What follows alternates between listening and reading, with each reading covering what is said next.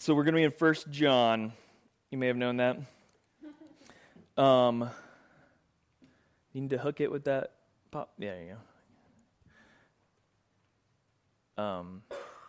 So this has been fun to use worship lyric videos for a period of time, but big announcement, that's the last Sunday for the entire month that we do worship music videos. Next week we've got a gentleman coming to lead worship for us by the name of Connor. Had a good conversation with him this week, so he's going to be joining us. And then we've got a couple folks coming up the 16th and the 30th from our Fort Myers, Sarasota area to come lead for us live and in person. And then obviously the 23rd we'll all be not here, but up at Cornerstone worshiping with them. So the month of August is chock full of fun times. So, but today, not today. All right, so we're going to be in 1 John. We are looking at verses chapter 2, 28 on through chapter 3. And so I'm going to read it for us, and then we're going to talk through some things here. And now, little children, abide in him, so that when he appears, we may have confidence and not shrink from him in shame at his coming. If you know that he is righteous, you may be sure that everyone who practices righteousness has been born of him. See what kind of love the Father has given to us, that we should be called children of God, and so we are. The reason why the world does not know us is that it did not know him. Beloved, we are God's children now, and what we will be has not yet appeared. But we know that when he appears, we shall be like him, because we shall see him as he is. And everyone who thus hopes in him purifies himself as he is pure. Everyone who makes a practice of sinning also practices lawlessness, and sin is lawlessness. You know that he appeared to take away sins, and in him there is no sin. No one who abides in him keeps on sinning. No one who keeps on sinning has either seen him or known him. Little children, let no one deceive you. Whoever practices righteousness is righteous as he is righteous. Whoever makes a practice of sinning is of the devil, for the devil has been sinning from the beginning. The reason the Son of God appeared was to destroy the works of the devil. No one born of God makes a practice of sinning, for God's seed abides in him, and he cannot keep on sinning because he has been born of God. By this it is evident who are the children of God and who are the children of the devil. Whoever does not practice righteousness is not of God, nor is the one who does not love his brother. For this is the message you've heard from the beginning, that we should love one another. We should not be like Cain, who was of the evil one and murdered his brother. And why did he murder him? Because his own deeds were evil and his brothers were righteous. Do not be surprised, brothers, that the world hates you. We know that we have passed out of death into life because we love the brothers. Whoever does not love abides in death. Everyone who hates his brother is a murderer, and you know that no murderer has eternal life abiding in him. By this we know love, that he laid down his life for us, and we ought to lay down our lives for our brothers. But if anyone has the world's goods and sees his brother in need, yet closes his heart against him, how does God's love abide in him? Little children, let us not love in word or in talk, but in deed and in truth. By this we shall know we are of the truth, and reassure our hearts before him. For whenever our heart condemns us, God is greater than our heart, and he knows everything. Beloved, if our heart does not condemn us, we have confidence before God, and whatever we ask from him, because we keep his commandments and do what he pleases. And this is the commandment, that we believe in the name of the Son, Jesus Christ, and love one another just as he commanded us. Whoever keeps his commandment abides in God, and God in him. And by this we know that he abides in us, by the Spirit whom he has given us. God, we're thankful for your word and thankful for its message to us. And God, as we reflect on these things, Lord, I just yield myself to you and pray your Spirit would guide each and every word that I share this morning. In your name, amen. This may be stating the obvious, but our experiences change us. Like the things we experience change us. And so often we kind of think of ourselves as like static, like, I'm not really changing much, right? I'm just kind of the same person I've always been. But the truth is, if you look back at your life and consider the moments of your life that are significant, you can see that a change occurred at various moments. And sometimes it's very subtle, and sometimes it's very abrupt and very impactful. I'm sure for those who are married here, you remember, right? Men, you remember when your bride came through the door and started walking up towards you. Yeah, it's a ceremony and it's experience, but that moment is in your mind forever, and it changed you. We've had children, many of us, and you remember very clearly the moment when your life changed. It's not just a historical event. It is a moment that changed you. Seeing that baby for the first time, this is a product of these two individuals that love one another. It changed you. And the same for every child that may have come to you, some more than others. Christy just got home from a big visit with big family, so, these moments change us, and sometimes we forget that we have been transformed and changed by the things that we're seeing and things that we're doing and things that we're interacting with, but all these events change us. I was impacted by this passage, by this thought, and I shared a bit on Thursday, but by the thought from chapter 3, verses 2 and 3, that says, "Beloved, we are God's children now, and what we will be has not yet appeared, but we know that when he appears, we shall be like him, because we shall see him as he is. And everyone who thus hopes in him purifies himself as he is pure." That's 3 verses 2 and 3. The very seeing of Jesus changes us. It changes us from one thing to another.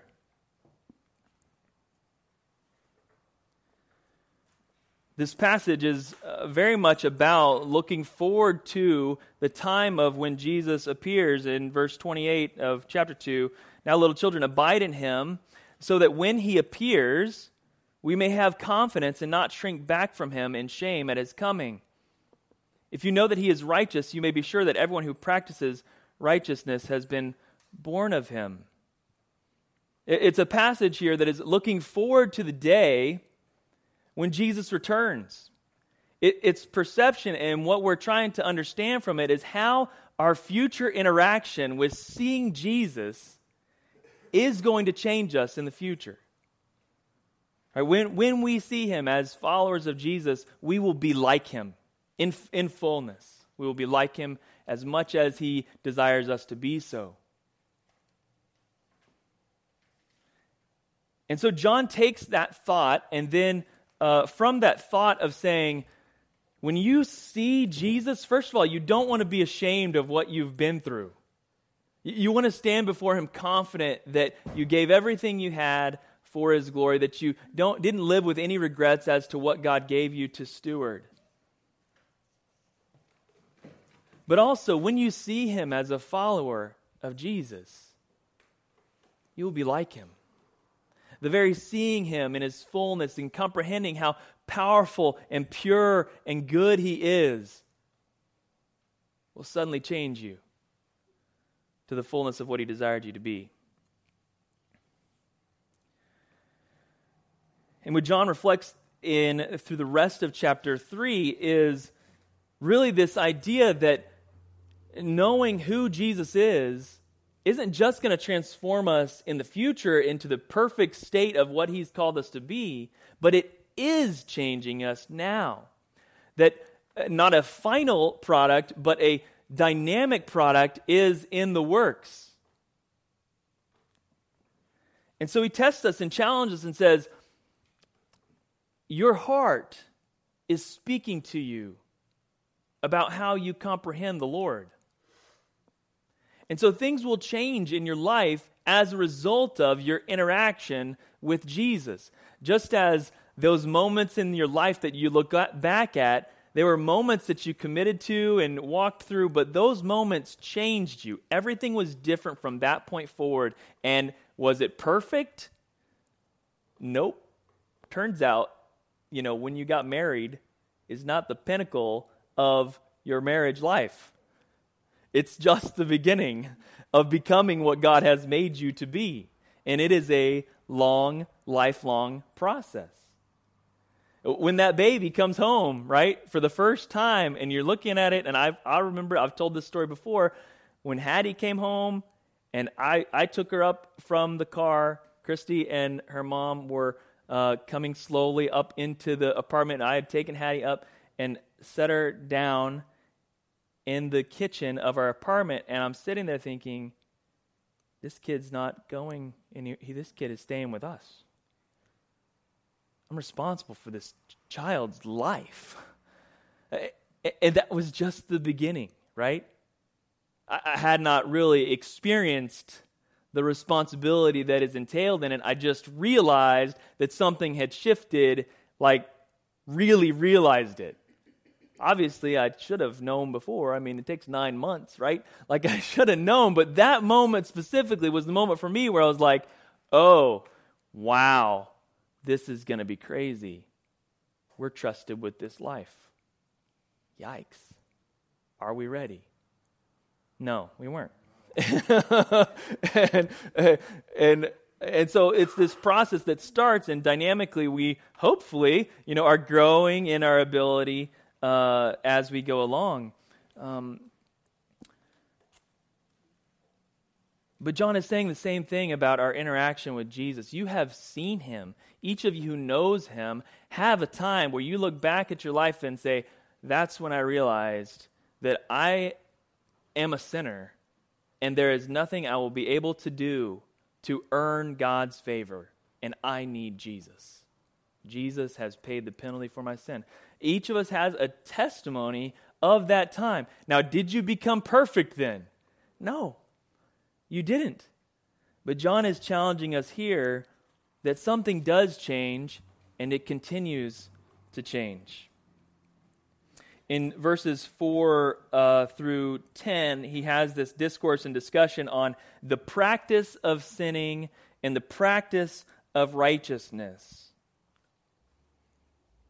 It says, everyone who makes a practice of sinning also practices lawlessness, and sin is lawlessness. Sin is operating not according to the law, the moral law that God has given, but rather operating according to what your flesh desires.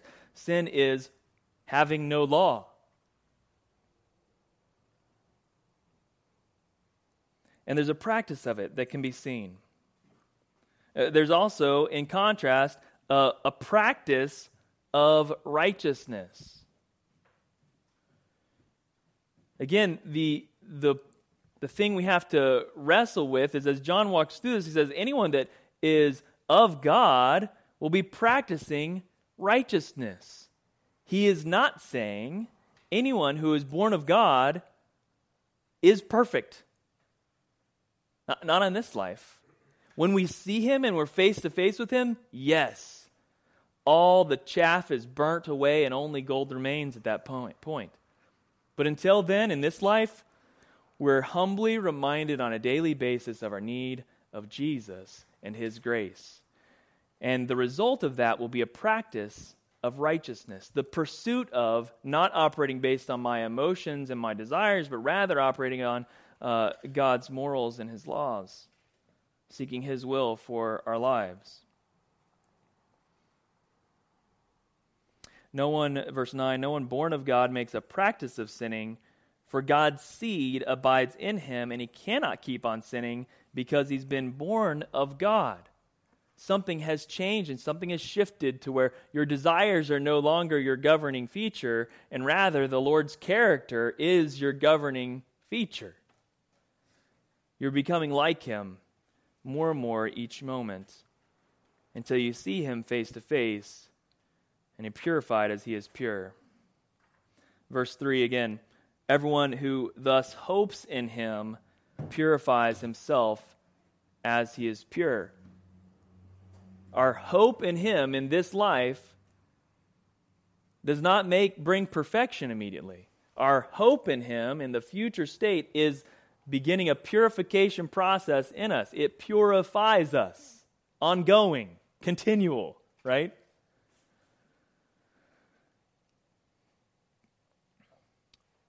So the challenge to us in that is to continue to look to Jesus, to allow Jesus to be at the forefront of your life. And the only way we can do that is to treat him as a person.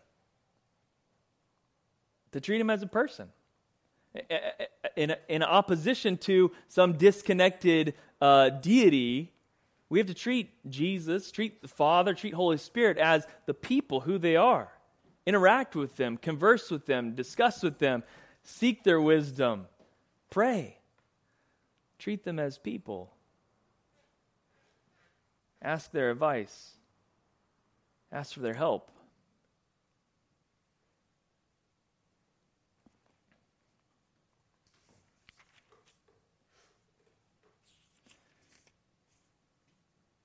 We have to see them. When we grow in our knowledge of the holiness of God, his set-apart nature, and how good he is, our hearts change. We realize that this God who created us is holy and perfect, and yet he's good and he loves us. It compels us to practice righteousness as our Father practiced righteousness. John continues on in the second half of this to sort of give us some examples of what this looks like in a practical standpoint. He tells us to love one another. He says, what this is going to look like if you are seeing Jesus and allowing his character to take over your character and to produce righteousness within you and to purify you in an ongoing sense, is you'll start to see these kind of things. He says, sort of in a question, verses 11 to 15, will you see a murderer? No. He gives us the example of Cain and Abel. He says, well, if you're born of God, you will not be like Cain. No murderer has the eternal life abiding in them. Everyone who hates his brother is a murderer, and you know that eternal life is not abiding in someone who murders. No, we've passed from death into life because we love the brothers.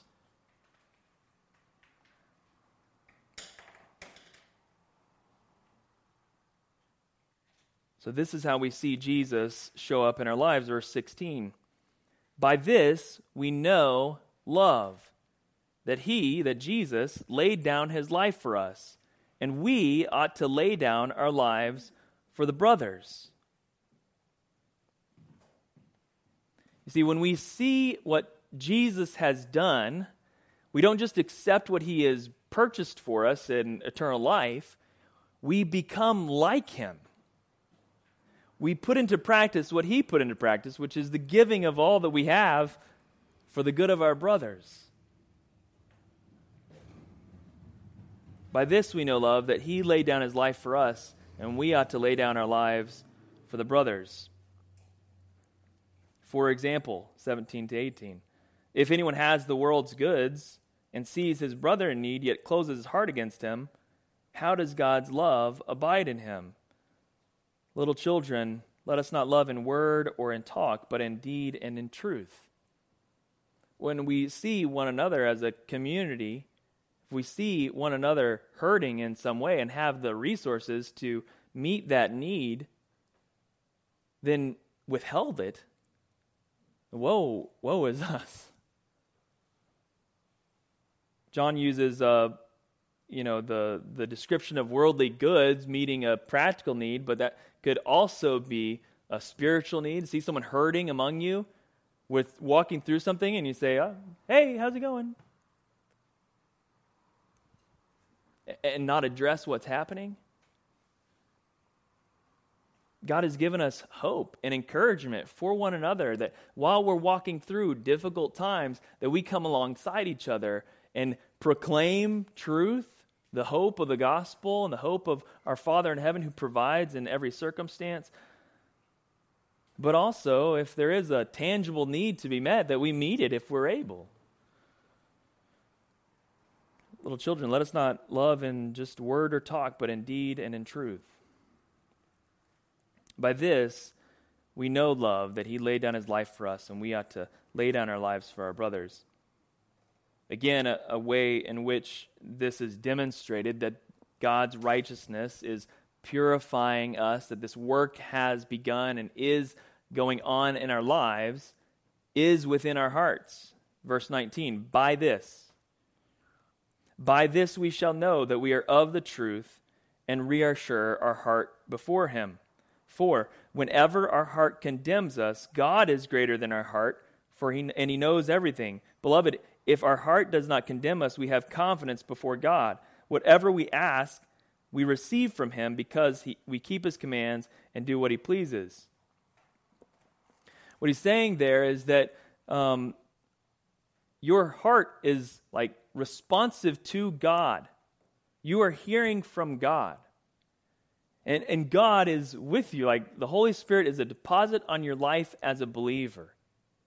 He convicts you when something is wrong. He tells you, you feel it. You feel it in your heart when something is not right.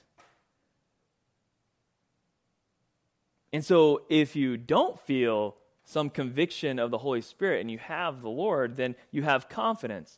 But if you do feel it, you also kind of like have confidence because God is speaking to you and challenging you, and you've heard his Spirit tell you this or that is wrong, and you should go this way.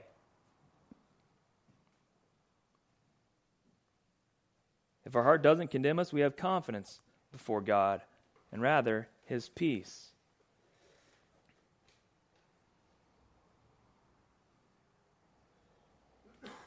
He sums it up very well at the end of this, that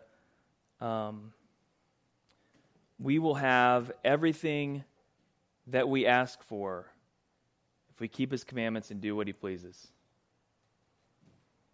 Whatever we ask, we receive from him because we keep his commands and do what pleases him.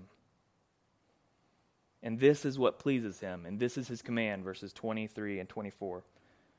23, and this is his commandment, that we believe in the name of his Son, Jesus Christ, and love one another just as he commanded us. Whoever keeps his commandments abides in God and God in him, and by this we know that he abides in us by the Spirit whom he has given us. Whatever we ask, we will receive. When we're operating under a belief in Jesus Christ as he is. Why is that? Why can John say that with such confidence? If we take it on one statement, whatever we ask, we receive, and divorce it from everything else that follows, we might get some weird theology of, oh, I can just ask God for whatever I want because I'm a Christian and then I'll receive it. No. If we keep his commandments and do what he pleases, and this is the commandment, to believe in the Son, Jesus Christ, and love one another as he commanded us. Who is Jesus? He's the one, verse 16, who laid his life down for his brothers, who saw everything that he had as something to give to us. Laid it all down for us. That's how we see him.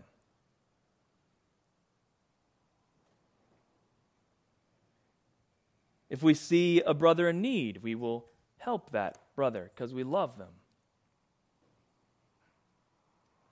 So yeah, John can say confidently that if we're keeping his commandments to know the character of Jesus and let that be applied to our lives, and if we're keeping the commandment of loving one another as Christ loved us, you know what our prayers are going to be about? Not a Ferrari. not bigger barns.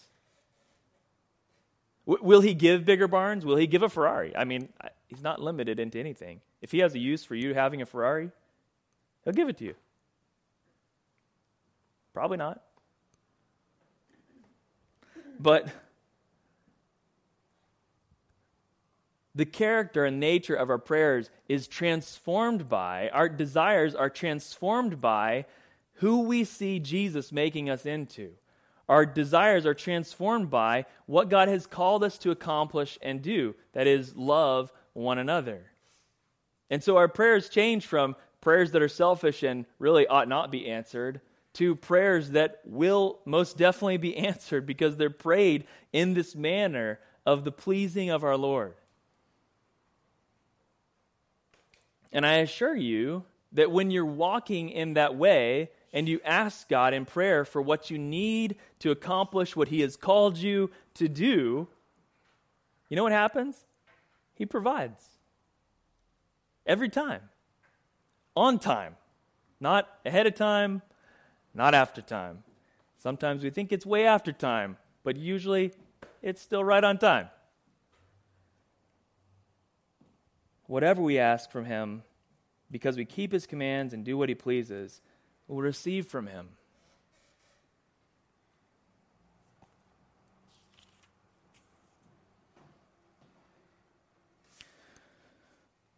This is what I want to simply challenge us with, is that we've seen Jesus. And it really doesn't get more complicated than when you first saw Him. It doesn't. You remember probably the time or times when you interacted with Jesus and gave your life to Him. You know those times. We testify about it to one another, and you remember those times in your life when Jesus showed up and you saw Him, and it changed everything for you. It doesn't get more complicated. It's the same message that you hope in today as you did back then. It's just applied to new circumstances, maybe. The same is true of your marriage, right? The same commitment that you're making to your wife or your husband today is the very same commitment that you're made to your husband or your wife 15, 20, 30 years ago, whatever it was. It's the same commitment that I'm going to give myself in love to you.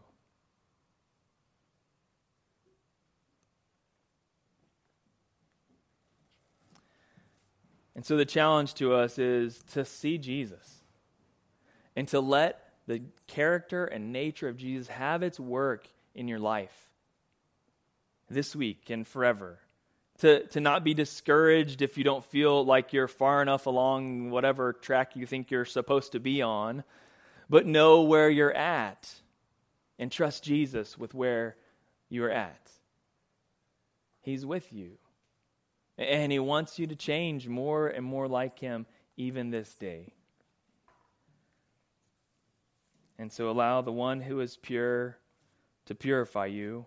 Hope in Him who has the power to purify those who are sinners. Let's pray. God, we're so grateful for your continual work in the gospel, that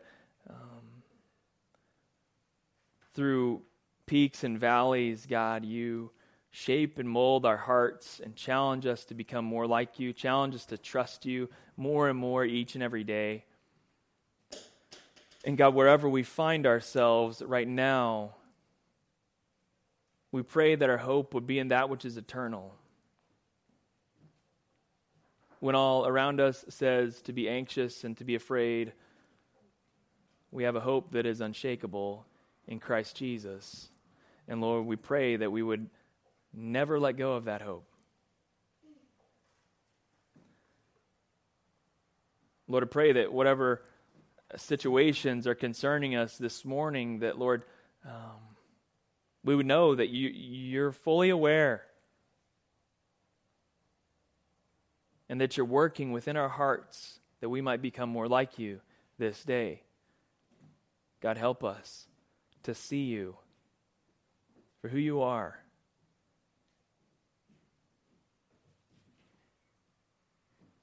Lord, may the freshness of when we first came to know you rush into our hearts and encourage us to cling to you in these moments today. In Jesus' name we pray. Amen.